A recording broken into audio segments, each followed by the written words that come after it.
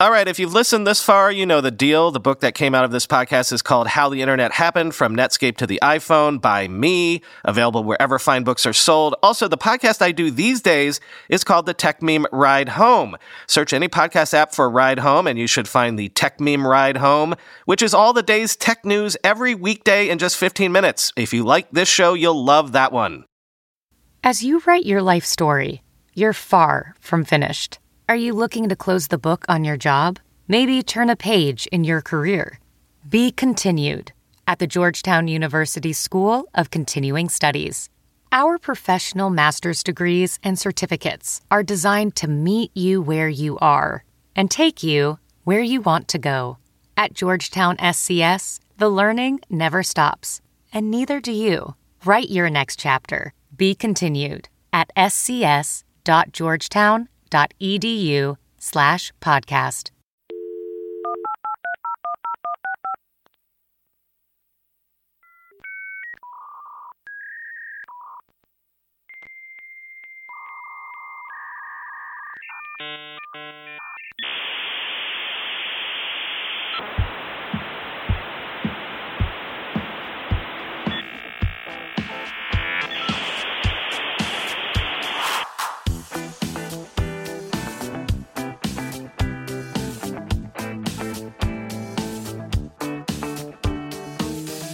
Welcome to the Internet History Podcast. As always, I'm your host, Brian McCullough.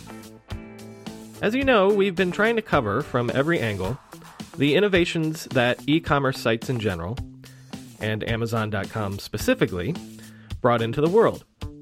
And that's why I was absolutely thrilled to get to speak with Greg Linden, who was one of the early Amazon engineers who was responsible for a lot of the personalization and data-driven innovations at Amazon, especially the vaunted recommendation engine. In this episode, Greg explains in great detail the technological challenges involved, but also gives us a conceptual and almost philosophical background to the ways that harnessing data and deploying personalized systems can improve commerce systems. My thanks to Greg Linden for this excellent conversation and episode. Greg Linden, thanks for coming on the Internet History Podcast. Oh, great to be here. So let's start by painting a scene here. It's late 1996, early 1997, I guess, and you're graduating. Are you graduating from the University of Washington at this point? Well, no, actually. So I was at University of Washington in the computer science department working on AI research, had a few projects going, and I decided to take a break, and I was interested in going to another company I was just planning on a year at the time. Ended up being a lot more than that, but I was just planning on leaving for a year, and ended up going to Amazon. So your original intention was to go back to school eventually, right, and finish my PhD. But instead, I ended up at Amazon. At the time, it was just a small bookstore. It was only selling books.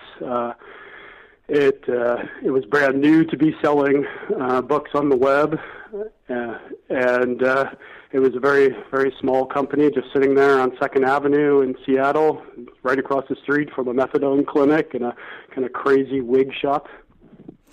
And Amazon was the only company that you looked around at the time? No, actually, I did talk to a few others, but I was really excited about the idea of selling books. It was really fun to me to try to get the right book into the right person's hands. Well, so tell me about the interview process, the hiring process at Amazon. Well, at the time, Amazon was really small. I got to talk with Jeff Bezos for a while, talked to Shell, who's the first employee. All the software engineering team fit in a small room at that point, so I got to talk to a lot of the very early people, the people who had built the company, including, when Amazon first started, when a sale would come in, a little bell would go off, and this was the team that built all of that initial thing. That bell quickly became a din and had to be turned off. I was just a little bit before my time, and I got to interview with all those early people. So you sign on early 1997. That's right. And you're describing it as, this is such early days. It's still such a small company, and in fact, I guess space was so limited that your first desk is in the kitchen of the offices. That's right. So Amazon was growing extremely fast even at this point. The sales were coming in rapidly. The company was trying to grow and grow and grow. And it was in this tiny space there on 2nd Avenue. And there wasn't any office space left. People were double bunking up in offices, triple bunking up. And my first office was a kitchen. So I was sitting there in the back of a kitchen. People would come in and get their tea while I was working. And there I was typing away in this kitchen. But it was a good way to actually get to know everybody in the company, because everybody comes in there at one point or another, right? That's right. In fact, I ended up trying to hook people into conversations, because you first come into a company, everyone's busy, and you don't know anything. So I put out a little candy jar and tried to attract people to walk over to my desk so I could ask them a couple questions while they're there trying to get a piece of candy. And I ask everybody this because it's the fun little story, but I'm assuming you assembled your own door desk. Actually, I don't think I ever did build a door desk. The door desks were pretty funny, though. It was essentially 4x4s, a big construction 4x4s, stapled, angle bracketed, but basically stapled to a door, literally a door. It was an enormous desk was the advantage. You ended up with this huge desk, and everybody had them, except me at the beginning, because I was in a kitchen and I had a card table. But then I got a door desk later. So describe for us then, not just the state of the company, but the state of the technology that you start to work with. At this point, it's the system that Shel Caffin and Paul Davis have put together. And what is that system? What are you looking at and learning? That's right. I mean, this was quite early, so there was just a single web server and a single database. This is way before people started scaling out the system to have multiple web servers and multiple databases. There was just one web server and one database. The company only sold books. We didn't start selling music and video yet. We weren't international. We were U.S. only. Only had one warehouse at this point, and it was in Seattle. So it was very early days. It was literally just a bookstore and just selling books. And this was also the very, very early days of the web. So these days people are using technologies like CSS, cascading style sheets, and they're using JavaScript to make their web pages dynamic. This is way before all of that. In fact, cookies had just come out and weren't even widely supported, so we couldn't even count on being able to keep track of people's shopping carts using a cookie. That's how early this was. HTML was very, very basic.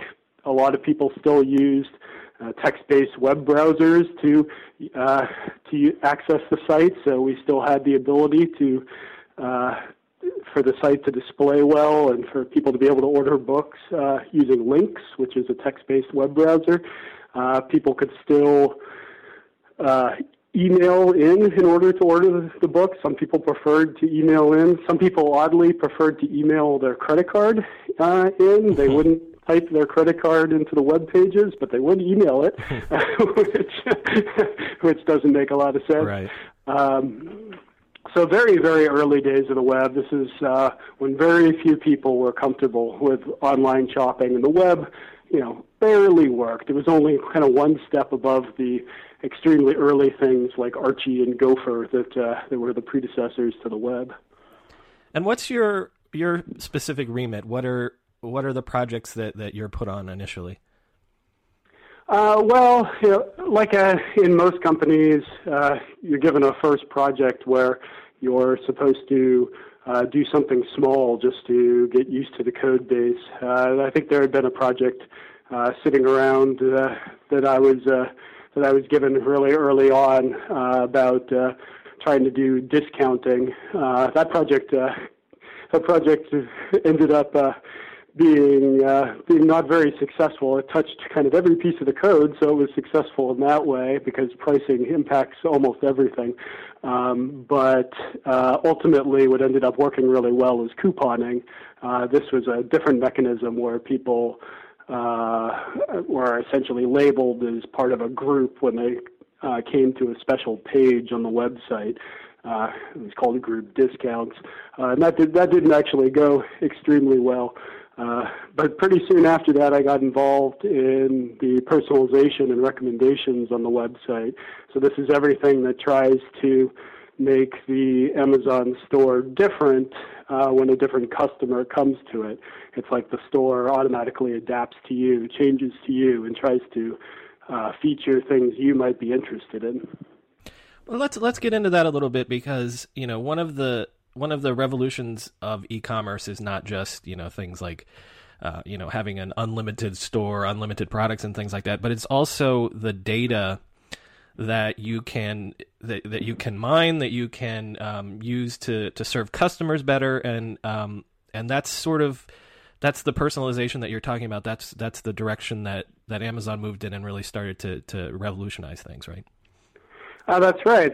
So you have, you know, on the web, if you're an online store, you have this really unusual opportunity to show different stores to different people. You don't have to just show the same storefront. It doesn't have to look like walking into the same bookstore and all the shelves are in the same spot as one customer walks in. You can take each customer as they walk in and kind of magically rearrange the store as they walk into the room. So the shelves, in my case, I like maybe science fiction and nonfiction. So the shelves for science fiction and nonfiction might shuffle up to the front as I walk into the store, and the shelves for, let's say, romance novels, which I would never buy, kind of shuffle into the back and disappear. And that way, I see the things that I'm interested in the store, the things I'm less interested in kind of disappear to the back. It's taken a lot of people a very long time to kind of get used to this idea that you can present a different store or a different face to every customer that arrives on the web. Newspapers, for example, for a long time just presented the exact same front page on the web, the same front page they print out to every person that came to their website. And only now are they starting to say, oh, you know, we could actually show different news to different people depending on who they are and what they might be interested in reading.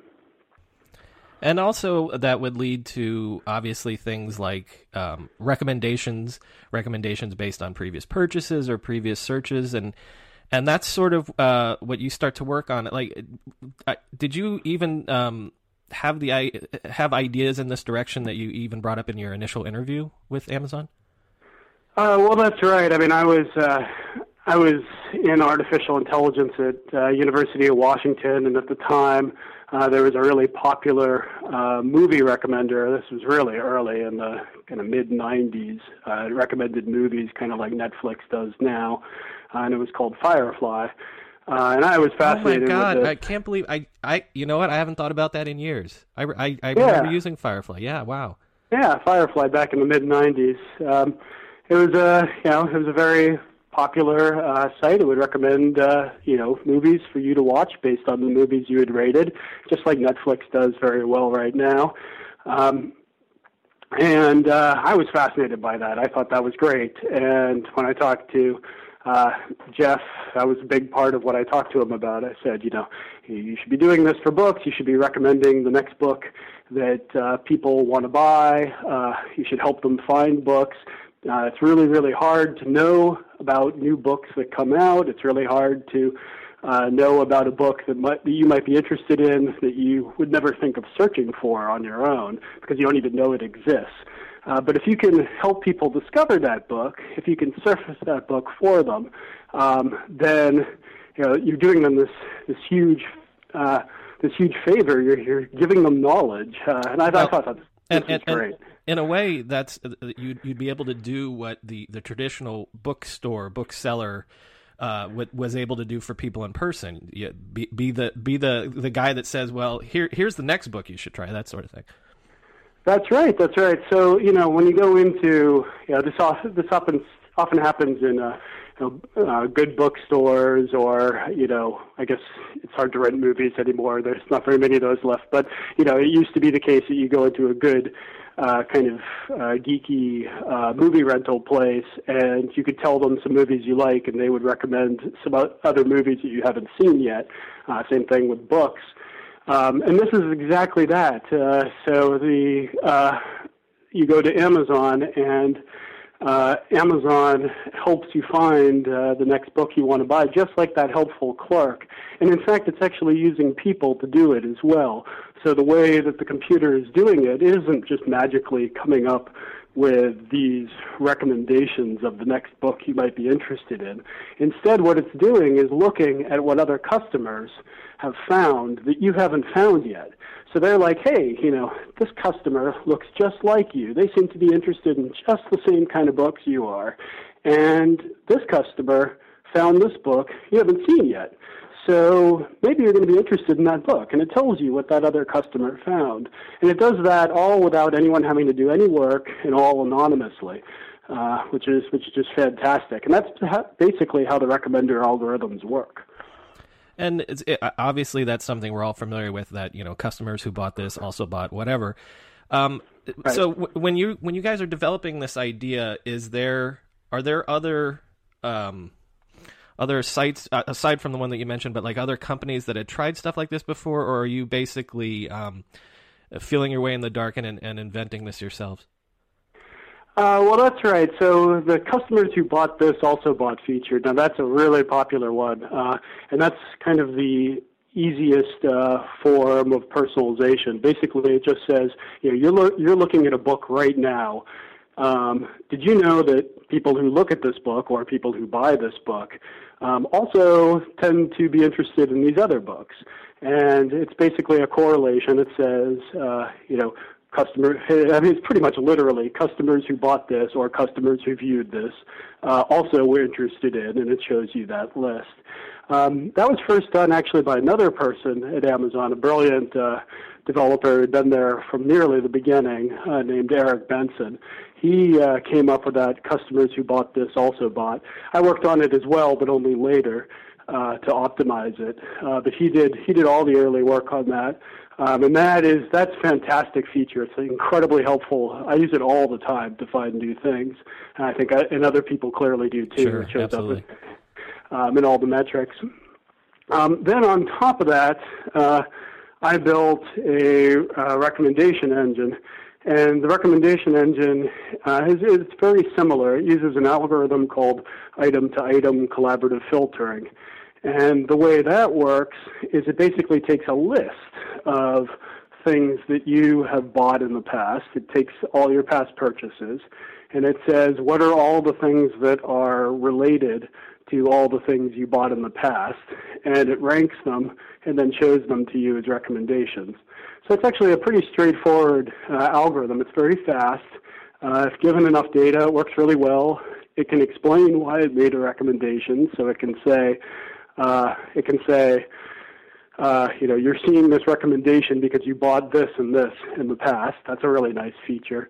And the algorithms that existed at the time, including the algorithm that was used for Firefly, actually, the movie recommender we talked about earlier, didn't have a lot of these properties. It worked slightly differently. A little bit earlier, I described finding other customers who bought the same books as you. So I'd said, let's go out and look for all the customers who seem to be similar to you, seem to behave like you, seem to be interested in the same things you are. Okay, now we found all these people, and they seem similar to you. Now, what did those people do that you haven't seen yet? And that's the original collaborative filtering algorithm. It's people-based instead of item-based. And unfortunately, the people-based version turns out to have a bunch of properties that means it doesn't work very well at really large scale. Like if you have millions of customers and millions of products, that algorithm just completely falls over. And that was the algorithm that was used by Firefly and a bunch of other people at the time. And this new algorithm turned out to be much faster, work much better, and it's the basis for a lot of the recommendations that are done on the Amazon site, including the ones that change the homepage. And one of the problems that I read about, and by the way, a lot of the details I got for this, Greg has a blog that he's recounted a lot of his early Amazon stories, which I'll link to in the show notes. But one of the problems that I read about that I found fascinating was, like, for example, what if you have one product that's so popular almost everyone's going to buy it, like a Harry Potter book. When a new Harry Potter book comes out, like that could also create hiccups in the algorithms as well, right? Right, that's exactly right. And so both of these two algorithms, actually, so the original collaborative filtering algorithm used by Firefly and others at the time, and this new algorithm, item-to-item collaborative filtering, are susceptible to what we called the Harry Potter problem, because we were a bookstore at the time, and if you look at any customer, pretty much every customer had bought the book Harry Potter. And so if I am trying to generate recommendations and I look over my list of books, and it doesn't matter what you bought. If you buy, all science fiction, it's going to say, well, customers who bought those science fiction books also bought Harry Potter, and so, right. Because it's true, right? I mean, it's the most popular book to all customers, and it doesn't matter what you've done, it's going to recommend Harry Potter. So there turns out to be a tweak that you can do to get around that, and this turns out to be a really important tweak, both to the recommendation algorithms and to things like customers who bought this, which we called similarities at the time. And the tweak is, what you really want is the uniquely best-selling items, the items that are unusual to sell to this group of people. So Harry Potter isn't unusual to sell to someone. If you've bought a bunch of science fiction books, it's not people who buy a bunch of science fiction books don't buy Harry Potter at an unusually high rate. They just buy it at the same rate as everybody else. So you don't end up recommending Harry Potter anymore because Harry Potter doesn't stand out as an unusual book to buy if you've bought a bunch of science fiction. Likewise, if you bought a bunch of programming books, you'd now be recommended a programming book because people who buy a few programming books buy another programming book at a really high rate, usually high rate compared to the people who have bought romance novels. So it's almost a combination of the algorithm is combining, the percentages, what you're likely to do, but also like the strong outliers. Like this is the most interesting, unusual thing that this group has in common. That's right. That's exactly right. Yeah, it looks for essentially unusual behavior that. If you've bought this book, what do people do at kind of an unusually high rate after buying that book? Well, they buy this other book, but Harry Potter isn't an unusual thing to do. And you got to be a little bit careful with this, by the way. It's extremely easy to let things that kind of happen vanishingly small rates then get recommended. So you can end up, recommending really, really obscure titles if you go too far with this technique. And what you want is kind of something in the middle, where where you're not recommending things that are not unusual, but you're not recommending things that are extremely unusual and just, so out there that, only 3 people have bought it. So you're doing this tinkering, you're coming up with these tweaks to recommendation technology, and you're kind of doing this on the side. Like this was your own initiative, and it wasn't initially assigned to you, right? That's right. I mean, I was supposed to be working on other things like, keeping the website up, which I was doing. I was working a lot on performance. I launched a feature that allowed the website to display availability of the items in real time, which was something it couldn't do before. I did a bunch of other performance optimizations of the website. Later, I helped split the website, so I set it only ran on one web server. Later, I helped split it into pieces with a couple other people, some very talented other programmers who knew a lot more about that than I did. It was fantastic to work with some of these guys. That was one of the great things, is just how much you learn. But on the side, almost like the famous Google 20% time, I kept working on things I really wanted to work on. One example of that was the recommendation engine. So that was not a sanctioned project. I built that entirely on my own and coded up a prototype, and then it just ended up launching because the prototype was so convincing. Well, actually, and once it does launch, is the data positive in terms of, wow, this really had an effect on sales, jumping percentages and things like that? That's right. And, in order to figure all that out, actually, the Amazon site at the time didn't have the ability to figure out, what was leading to sales. Like, let's say a sale comes in, someone gets all the way through the order process, they buy the book. Well, how do you do credit assignment? How do you say, okay, let's go back through the website and figure out what was responsible for that sale? Who gets credit, right? Was it search that generated that sale? Did the person go through the browse categories, go down through books and then science fiction? And right, then, what we would think of as basic analytics, like, user flow and stuff like that today. Right. This stuff is all routine nowadays, but this is way back in '97, beginning of the web. People haven't dealt with logs of this size. People haven't dealt with websites of this size. It's extremely common if you have a web server to have one machine, right, and the database running on the same machine. It's unusual to have them split out at this point, right?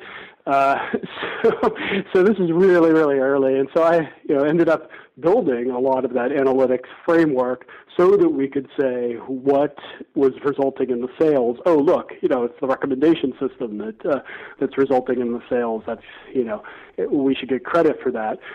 Later, a different team built out the experimental platform, which was fantastic. So this was extremely early again. This is back in the late 90s. Right around 97, actually. And Amazon, if it wasn't the first, it was definitely one of the first to have the ability to run A/B tests. So this is an experimental platform, an A/B test, where you show different customers a different website. So customer A sees this website, customer B sees this website. And the websites are usually very subtly different. Like, this website might be showing the most popular books on the home page.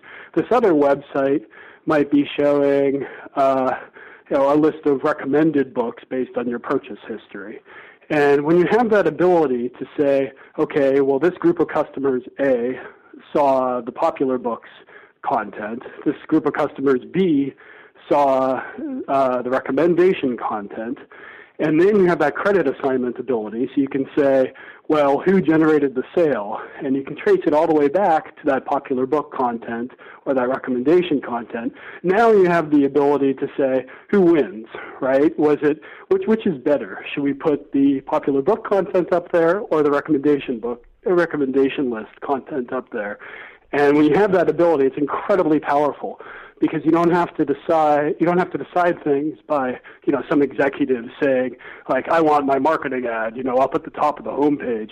Instead you can say, well, if you put that marketing ad up on the top of the homepage, it's going to lower sales by 3%. Do you have the budget to compensate for that 3%, right? You don't have to have an executive saying, like, okay, well, we want to feature editorial reviews up at the top of the site. You can say, okay, well, let's run an A/B test. Okay, well, when we put the editorial reviews at the top of the site, we lost 2% of sales. So you can't put the editorial reviews on the top of the website. So no longer are you relying on what's sometimes referred to as the highest paid person's opinion, HIPPO. Instead, you can actually test things and determine what works best and what doesn't. And the recommendation content tended to work really, really well. It generated a lot of sales. And we'll say again, I mean, this is incredibly common today, down to the level of, testing different shades of blue to get that, 0.3% change in activations or clicks or anything like that. But you're arguing that Amazon was the first to do this, obviously in commerce, but maybe to do this for websites on a large scale anywhere. Well, right. I mean, I think Amazon, at least to my knowledge, Amazon was the first to do this. If they weren't the first, they were one of the first. Google is well known for running just enormous numbers of tests on their website now. That shades of color example that you gave, Google, runs tests in order to see if the tiny differences in the shade of color make a difference in their metrics on search quality. But you have to remember, this is way back in 1997. This is the very early days. This is before cookies were web-based cookies were common. This is way before JavaScript, way before CSS, way before any of this stuff, way before there was scale out, way before people had thousands of machines to run their website. Most websites ran on one machine. At this point. So this is really early days, and Amazon was really early in building this kind of experimental platform. Across America, BP supports more than 275,000 jobs to keep energy flowing. Jobs like building grid-scale solar energy in Ohio and producing gas with fewer operational emissions in Texas. It's and, not or. See what doing both means for energy nationwide at bp.com/investing in America. Ophthalmologist Dr. Strauss has seen firsthand how the metaverse is helping surgeons practice the procedures to treat cataracts.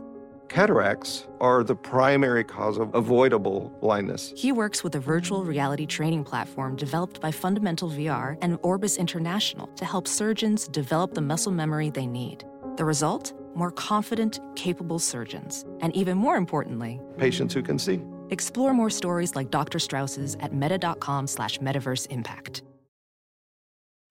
You mentioned scale, and it seems like every company that I delve into, every person that I talk to, someone has a crazy story of the time the site went down, or the time we thought we lost that server and we lost all the customer records.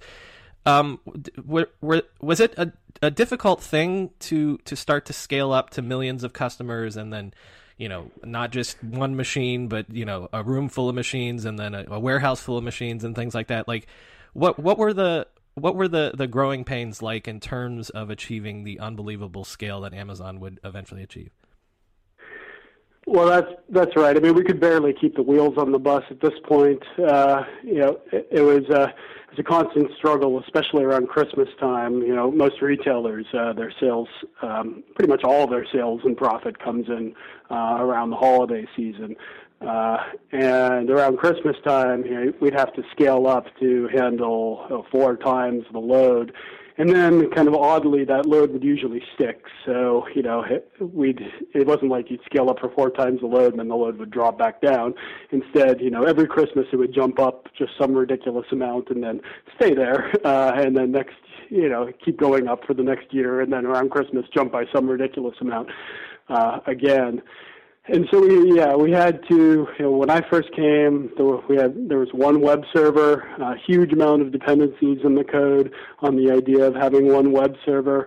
It accessed information off of, remote file systems. There's a technique, oh boy, it's been so long. I think NFS, so it was NFS.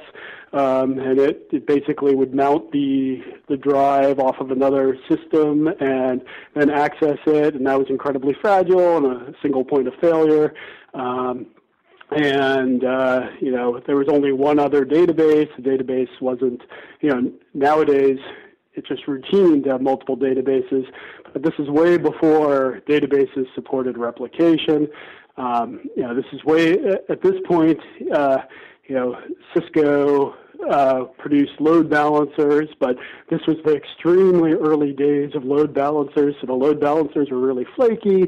They didn't work properly to try to distribute your load across multiple web servers. And we had to do everything with kind of taking, what was, a very rapidly written code base with lots of dependencies on it being a single web server, and turn it into multiple web servers and eliminate any dependencies on the file system. And nowadays, this is all commonplace. But this is the early days of the web, and I think Amazon, was one of the first to do this. I know at the time eBay, for example, was trying to make a decision about whether to do scale out to lots of cheap Linux servers or whether to scale up and just add much, much more hardware and essentially start running on a supercomputer instead of running on multiple computers. And they chose scale up at this point. So for years they were just continuing to run on more and more powerful computers to avoid this problem of splitting onto multiple sites. And, today that sounds kind of silly, right? Because everyone's so used to scale out. But at the time, there was a real debate about this. Do you scale out or scale up? And a lot of people were on the scale up side. It was actually pretty unusual to lean towards scale out. Google is well known for doing scale out too, of course, with their corkboard servers, their famous corkboard servers where they where Sergey and Larry basically just attached computer components to a corkboard with push pins and kind of shoved them into a cabinet in order to get their early servers. So Google was very early too in using lots of cheap servers. You mentioned eBay, and I'm beginning work on researching eBay, so I've spoken to my first couple of eBay people. But so I've gotten the story of when Amazon goes into auctions from their side of it, but that's another project that you mentioned on your blog. So I'd love to hear the Amazon side of the foray into auctions. Yeah, that was a crazy project. So Jeff, at one point, saw how well eBay was doing. I think he got concerned and he wanted to launch something very similar using the auction model. At the time, the thought was the auction model was the key to eBay's success. So this bidding process was really what was driving eBay's growth, and it was very addictive, very fun. And so the whole pricing model of bidding at the time was thought to be what was really important. Now, eBay at this point, that sounds kind of silly now because eBay at this point has actually switched mostly to a fixed price model. There still is bidding on the site, but they're actually much closer to Amazon or Overstock now, because they do a lot of liquidations, and used stuff. So almost closer to Amazon now. But at the time, the important thing was thought to be this kind of fun pricing model of bidding. So anyway, the secret project kicked off inside of Amazon. I think this may have been right after Christmas, I think. So we were all exhausted from trying to keep the wheels on the bus as the crushing Christmas retail load came in. And we should point out again that obviously it's all hands on deck at that point. Like you yourself are going into the warehouse to pack packages and stuff at that point. That's right. I mean, when it gets to the point, as it starts to get closer to Christmas, you can't launch a feature anymore. You can't launch code to the website anymore. You've done the scaling work you're going to be able to do. The only things you can launch at that point are things that are just like catastrophic bug fixes, like, sales are dropping or, there's an infinite loop or something and you launch something just to fix that. But as it gets really close to Christmas, you do not want to launch anything that changes the code anymore because you risk the stability of the website and the amount of sales you might lose if there's a 30-minute website outage is just so large that you wouldn't even consider launching any changes anymore. So it's kind of funny because the software engineers are super critical, coming in the months up to Christmas, and all of a sudden, your programming ability is useless, right? Because you can't launch code anyway. And the only important thing is getting books, wrapped in, packages and out the door, right? So all the programmers ended up going down, to the warehouse, or, customer service also gets a really crushing load.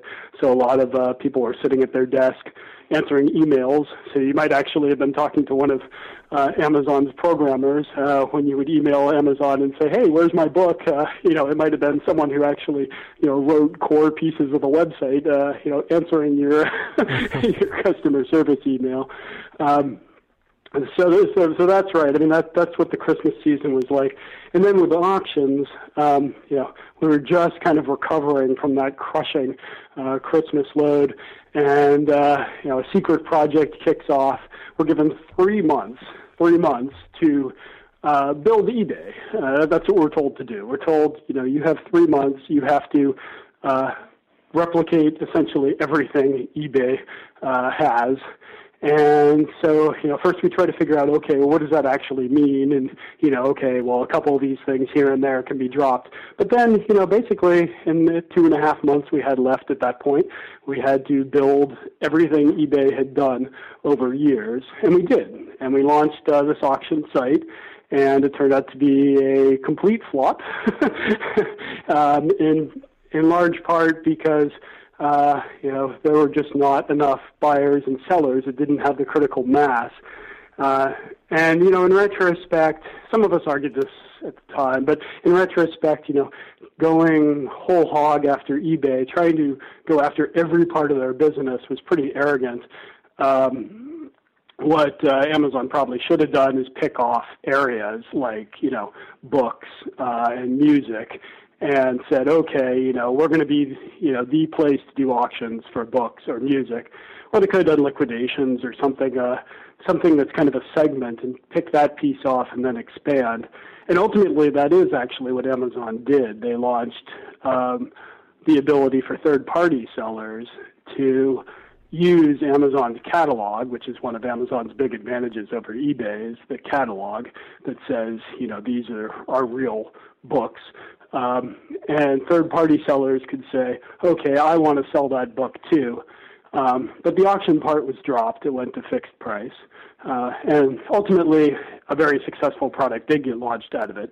It's just the attempt to kind of take eBay on, with this full frontal assault, very ambitious, in 3 months. Even though the code was pretty glorious, it was pretty much eBay just reproduced. It didn't have the critical mass, and it just couldn't succeed from a business standpoint. Right. You stay at Amazon through 2002, 2003, right? Oh, that's right. And yep. And you're staying though involved heavily in the personalization aspect of things, correct?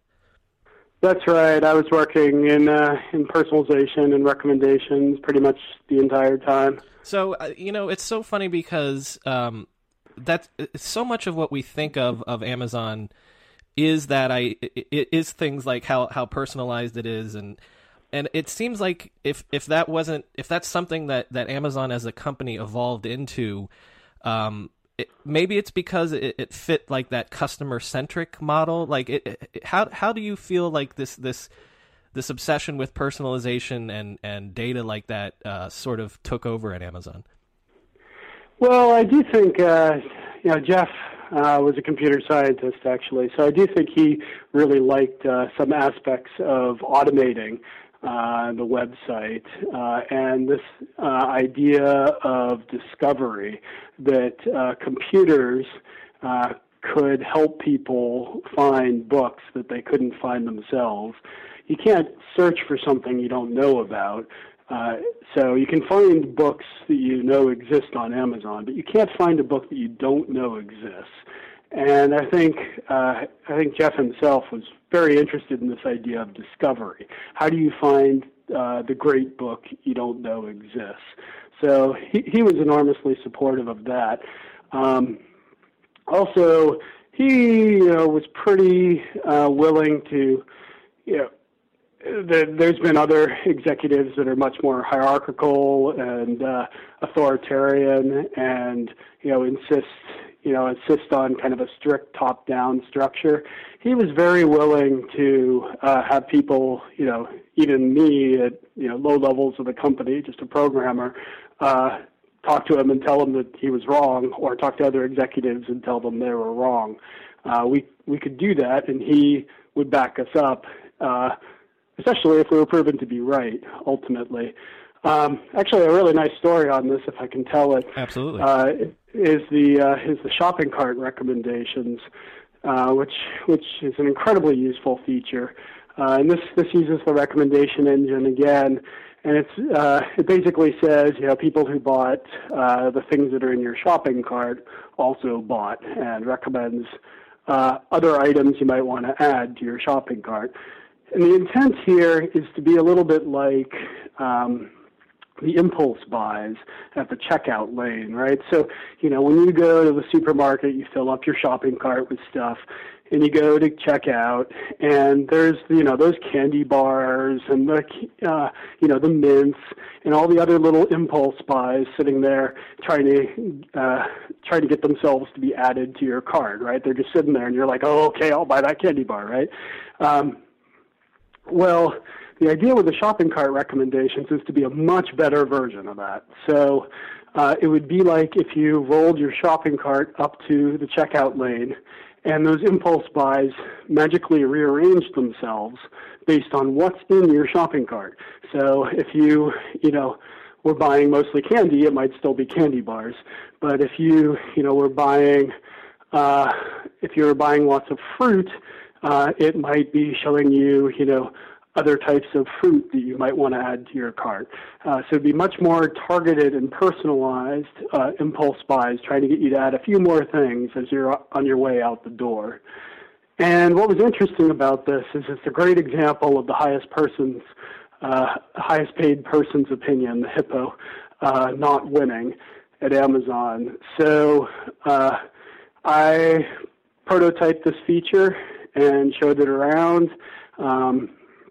And a lot of people were interested in it, but one of the executives said no. He said, I'm too worried that it's going to distract people from checking out. So his fear, and this is legitimate, his fear was that people would see these impulse buys and be like, wow, that's really cool, and I'm going to click on that and look at that. And they get distracted, and they'd never check out. They'd forget to check out. They'd abandon their cart. And that is a legitimate view. But he actually took a pretty hard line on it. He said, I know I'm right about this. I know the abandons are going to be huge, and this is going to cost us sales, so no, you can't launch this feature. And I just went ahead and ran an A/B test anyway. So I actually didn't tell him. I just ran the A/B test. And so a small percentage of customers saw the shopping cart. And what we saw, we ran this A/B test, this experiment, and what we saw is a huge bump in sales. It was an enormously successful feature, and the abandons didn't go up at all. We couldn't even detect a change in people abandoning their cart. So despite this being a legitimate concern, the data said, launch this thing immediately, and that's what we did. We launched it immediately. And, it's a great example of data winning out over opinion. And anytime you can have data win out over opinion, it's definitely the way to go. And so you're positing that's one of Bezos' strength, is that he's willing to follow the data, the logical data, no matter what. That's right. I mean, he views, customer satisfaction as being the top thing. And if you can show on a measure of, customer happiness, and sales is definitely a measure of customer happiness. It's an imperfect one, but it's one of them. If you can show that customers are happier with this feature than they were without, you win. And it doesn't really matter what other people's opinions are about it. Your feature goes up. And that was Jeff's leadership. Jeff said, if you can prove in the data that this feature should be launched, we will launch the feature. A couple of blue sky questions related to that sort of thing. What to work for Bezos personally? He's very demanding. I've heard from other people, but at the same time, you're describing that he's also very open-minded. So, like, just generally, like, what was your opinion of him as a leader and a boss? Well, actually, I liked him a lot and got along with him a lot, but I think part of the reason for that, part of the reason for other people's more negative reaction is that he has an extremely negative reaction to people trying to, pull something over on him, trying to BS him. That's just not. If you try to do that to him, he's a very smart guy, and if you try to do that to him and you don't admit, if you screw up and you don't admit you screwed up, he's going to come after you, right? Because you need to say, I screwed up, and then, then he'll be like, okay, you screwed up. What are we going to do about it now, right? That's fine, right? Or, if you are pitching a feature to him and he brings up an objection to your feature and you don't have a good response to that, and you try to just kind of, slime your way through it, he's going to have a really negative reaction, and he's just not going to let go. He will just keep pounding at that thing until you either say, like, I don't know, I will go, figure out how to deal with that. That's a legitimate thing. Or you present him with a real argument that he shouldn't be concerned about that that is based on data and not just, you trying to kind of hide the thing and kind of smooth it over. My impression of him actually is that he is a pleasant guy. But I've actually never met Bill Gates, but I've heard Bill Gates also has this property where if you try to go in front of him and, don't admit error or try to pull something over on him, you get in a lot of trouble with him. And I think Jeff has that feature as well, and some people don't like that. I personally love it, but some people don't like that. Two more blue sky questions that are related. On a personal level, the company you join is a small outfit. You can know the handful of people that are working there, and your desk is in the kitchen. What on a personal level, what's it like to ride this amazing ride where within a few years, you have sales of billions of dollars, you have tens and hundreds of millions of customers? Like, what was that like? Just that explosion of growth, and how do you handle that on a personal level? Well, I'd say it was both, awesome and painful. It was awesome in that it was very exciting to be part of this growth and part of this company that's impacted so many, that's changed, retail in the United States. That is very exciting. But what's not so great about it? I did join a bookstore. I really wanted to sell books. I was really excited about helping people find knowledge. That was a huge part of my motivation. And as the company grew and moved into other product lines, I was still pretty excited. But then as the company grew again, people started coming into the company that didn't have that same that same drive to see the company succeed. And this is totally understandable. This is actually my problem, not theirs. They would come in much later and, they'd be focused on their little piece and wouldn't be concerned about something else or the bigger picture.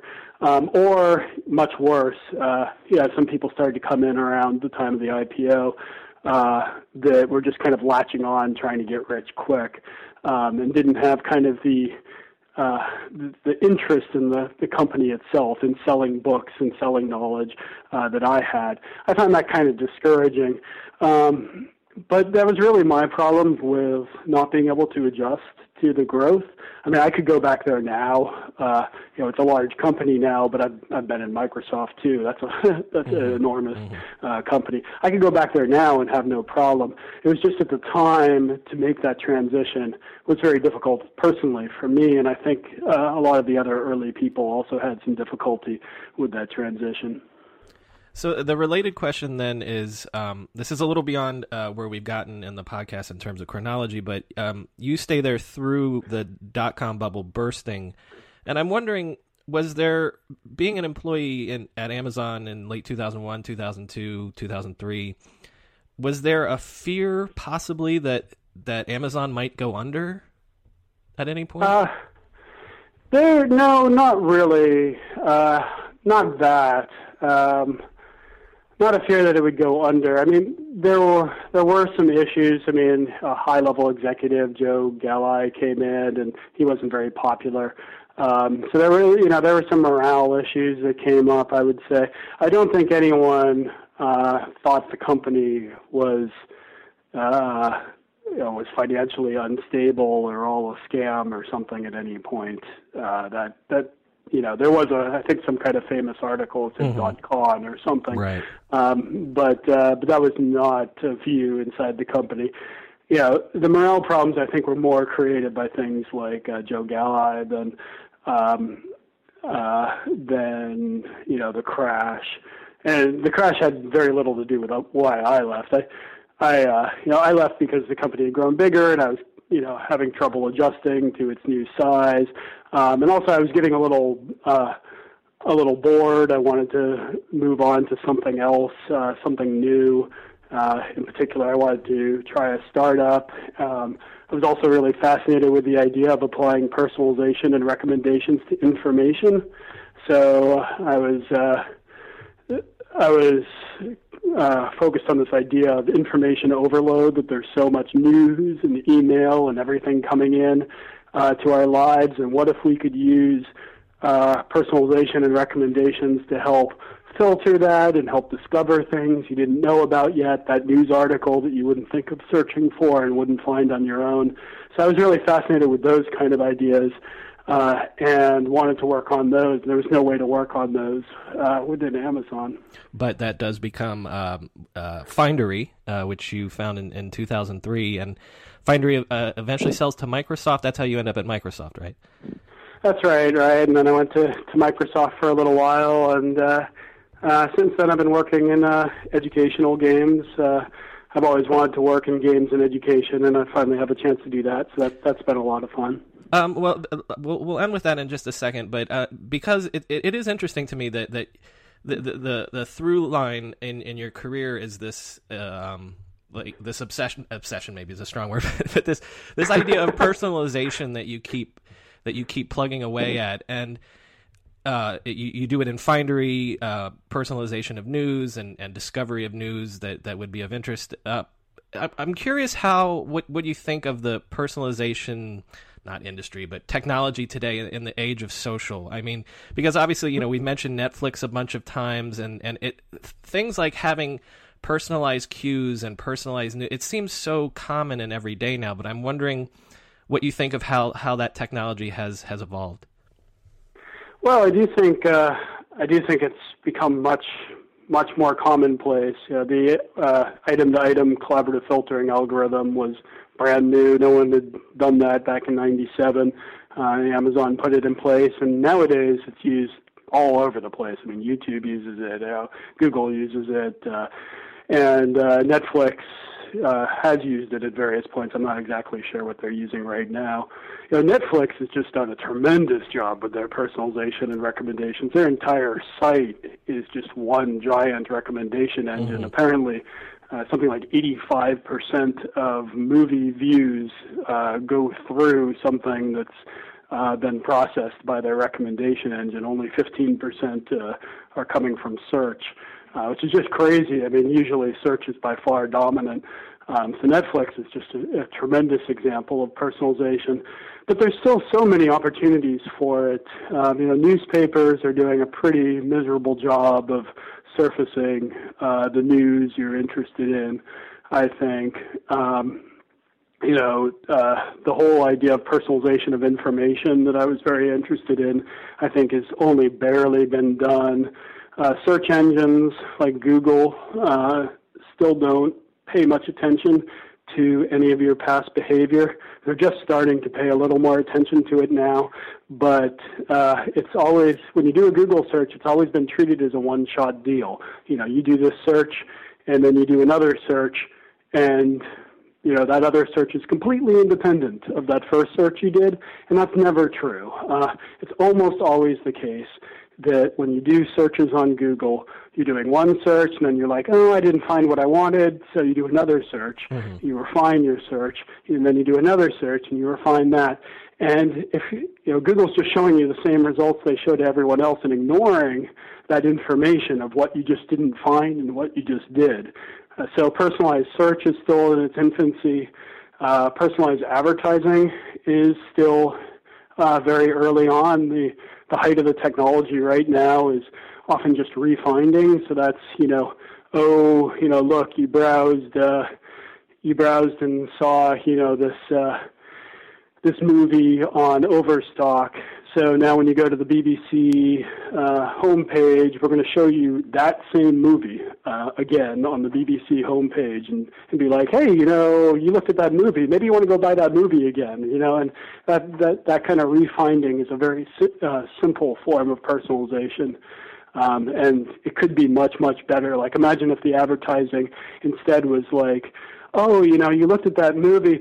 Well, did you know that this other movie, which people who like that movie, is on sale, and you can get it, in Blu-ray for, $7, and you'd be like, whoa, I didn't know that. That's, I just discovered something through, your advertising on the BBC site. I'm going to go buy that right now, right? They don't do that yet. There's none of that kind of personalization and recommendation yet of information going on, or the level that is going on is still extremely early. You know what? While you're saying that, you gave me an idea of a company you didn't mention, which is Twitter, and I'm going to suggest that you go talk to Twitter and help them. If I could get the tweets that I would really want to see, bubble up for me, that would totally revolutionize Twitter, especially for like casual or early Twitter users or something. So that's my 2 cents. Go help Twitter. That's a great idea, and it's an idea that's kind of been kicked around in a few ways. There's a few apps that try to process your Twitter feed. Often they filter by social relationships. So, this other person that you follow,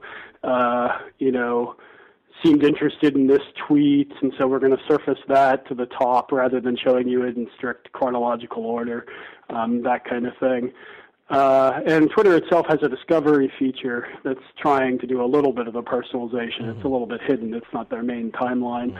Mm-hmm. Again, they don't really work that well. There's a lot of work to be done on all those to get them to really work well. Well, before we go, do tell me a little bit about what you're up to now about Geeky Ventures and Crunchzilla.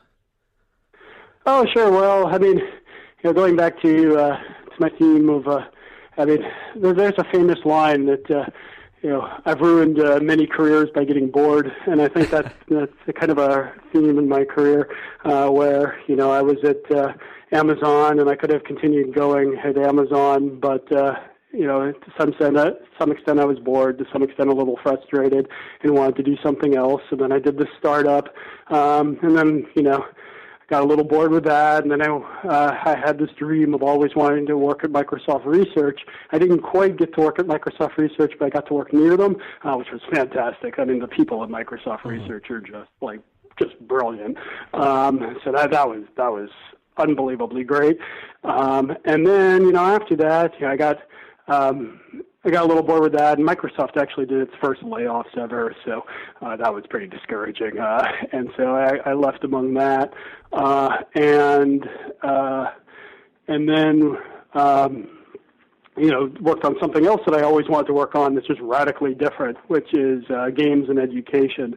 In particular, I launched a series of websites that teach kids to code. This was pretty early. This was before Code.org was so prevalent with the Hour of Code idea. Mm-hmm. Right. They're doing a magnificent job, by the way. They've gotten just tremendous numbers of people to try at least a little bit of coding. Scratch at MIT has also gotten a tremendous number of people to try just a little bit of coding, and those are both just absolutely fantastic. And I can't recommend Khan Academy's new CS program enough, too. That's fantastic, too. It's a little bit similar to Crunchzilla's stuff. The big difference, Crunchzilla's stuff is a little bit more advanced in that you write in real code. All the code can be just cut and pasted out and run in a web page. None of the other sites have that property, so it's all learning real usable coding skills. And it's mostly intended for kids, although, curious adults can try it too, if it Crunchzilla. Excellent. Yep. Greg Linden, thank you so much for taking the time to remember all that for us. Oh, sure. It was really fun. If this is the first time you're listening to this podcast, please subscribe to us on your podcast app of choice. There's plenty more great internet history where that came from. And if you're a longtime listener, then you know what to do to help us out. Rate and review us on iTunes. Because iTunes gives credit to reviews and ratings, and the more great reviews we get, the more people will discover us. As always, there's more info on our website, www.internethistorypodcast.com. The show's Twitter handle is @NetHistoryPod, and my personal Twitter is @BrianMCC. Thanks for listening.